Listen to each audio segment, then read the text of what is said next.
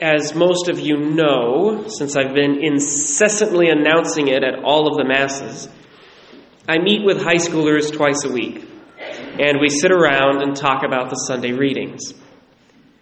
In addition to being an awesome way to walk with some of our young people, these meetings are occasionally very helpful for my homilies, because high schoolers often ask excellent questions. This week's question was excellent because it forced me to look at something I had just glossed over, something that I just took for granted because of all my years in seminary. The question was, what is this promise that Jeremiah is talking about in our first reading? In case you need that line again, Jeremiah says, "The days are coming, says the Lord, when I will fulfill the promise I made to the house of Israel and Judah." So what is that promise? One could say that God made a lot of promises to the houses of Israel and Judah about blessing them for their fidelity to the covenant. But really, whenever a prophet speaks of a promise like this, he is referring specifically to the promise made to King David in 2 Samuel chapter 7. "Your house and your kingdom are firm forever before me. Your throne shall be firmly established forever." This promise was incredibly important to the Israelites because it spoke of God's everlasting favor to their nation. As long as David's house stood, so would the Israelite people. What is incredibly interesting about this reference to the promise is that it was made either immediately before or immediately after the fall of Jerusalem to the Babylonians. Jeremiah is repeating this promise of God at exactly the moment when it is overturned. Because when Jerusalem fell, so did the house of David.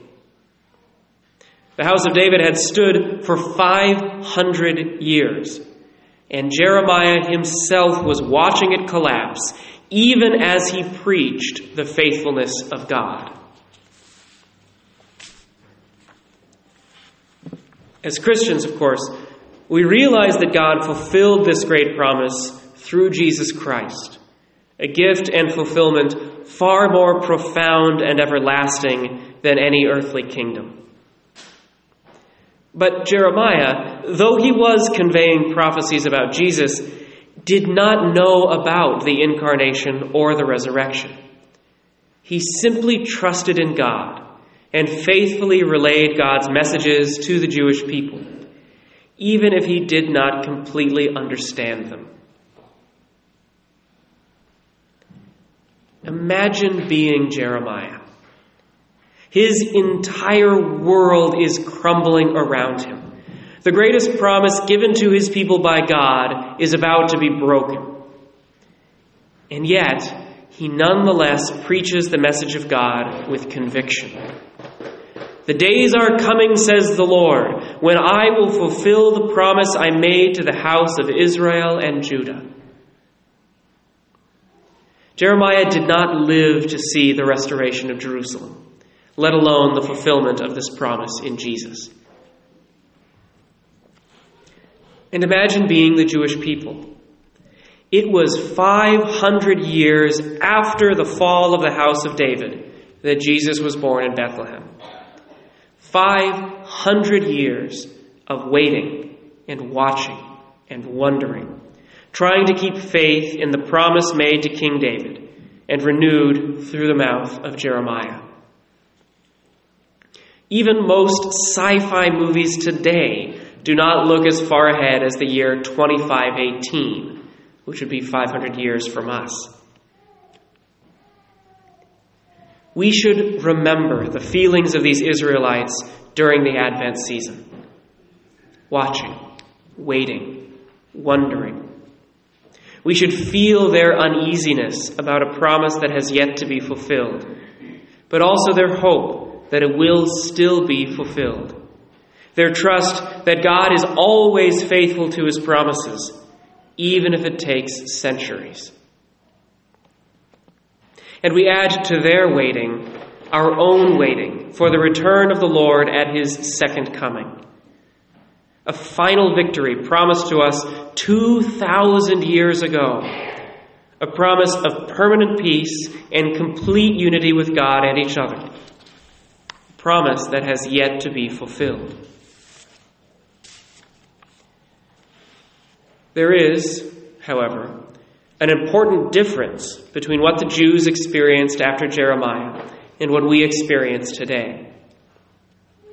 The difference is that on this side of the incarnation, the promises of God have actually already been fulfilled. While we do wait for the second coming of the Lord, we also know that this second coming merely completes his work.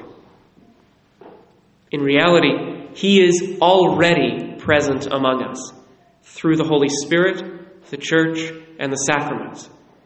He has already come, and he never left.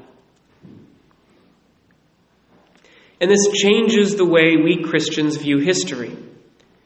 Rather than asking about the next milestone of progress or trying to bring about a new world order, we realize that Jesus is always with us, in the good and in the bad, in times of flourishing and in times of chaos. Our hope no longer lies in the future actions of God, but in the present actions of God. We do not ask how he will act, but how he is currently acting. Even when our world seems to be falling apart, as Jeremiah's was, Jesus promised that he would be with us until the end of the age. It is this promise now that allows us to look toward the future with a great hope and anticipation, whatever may come.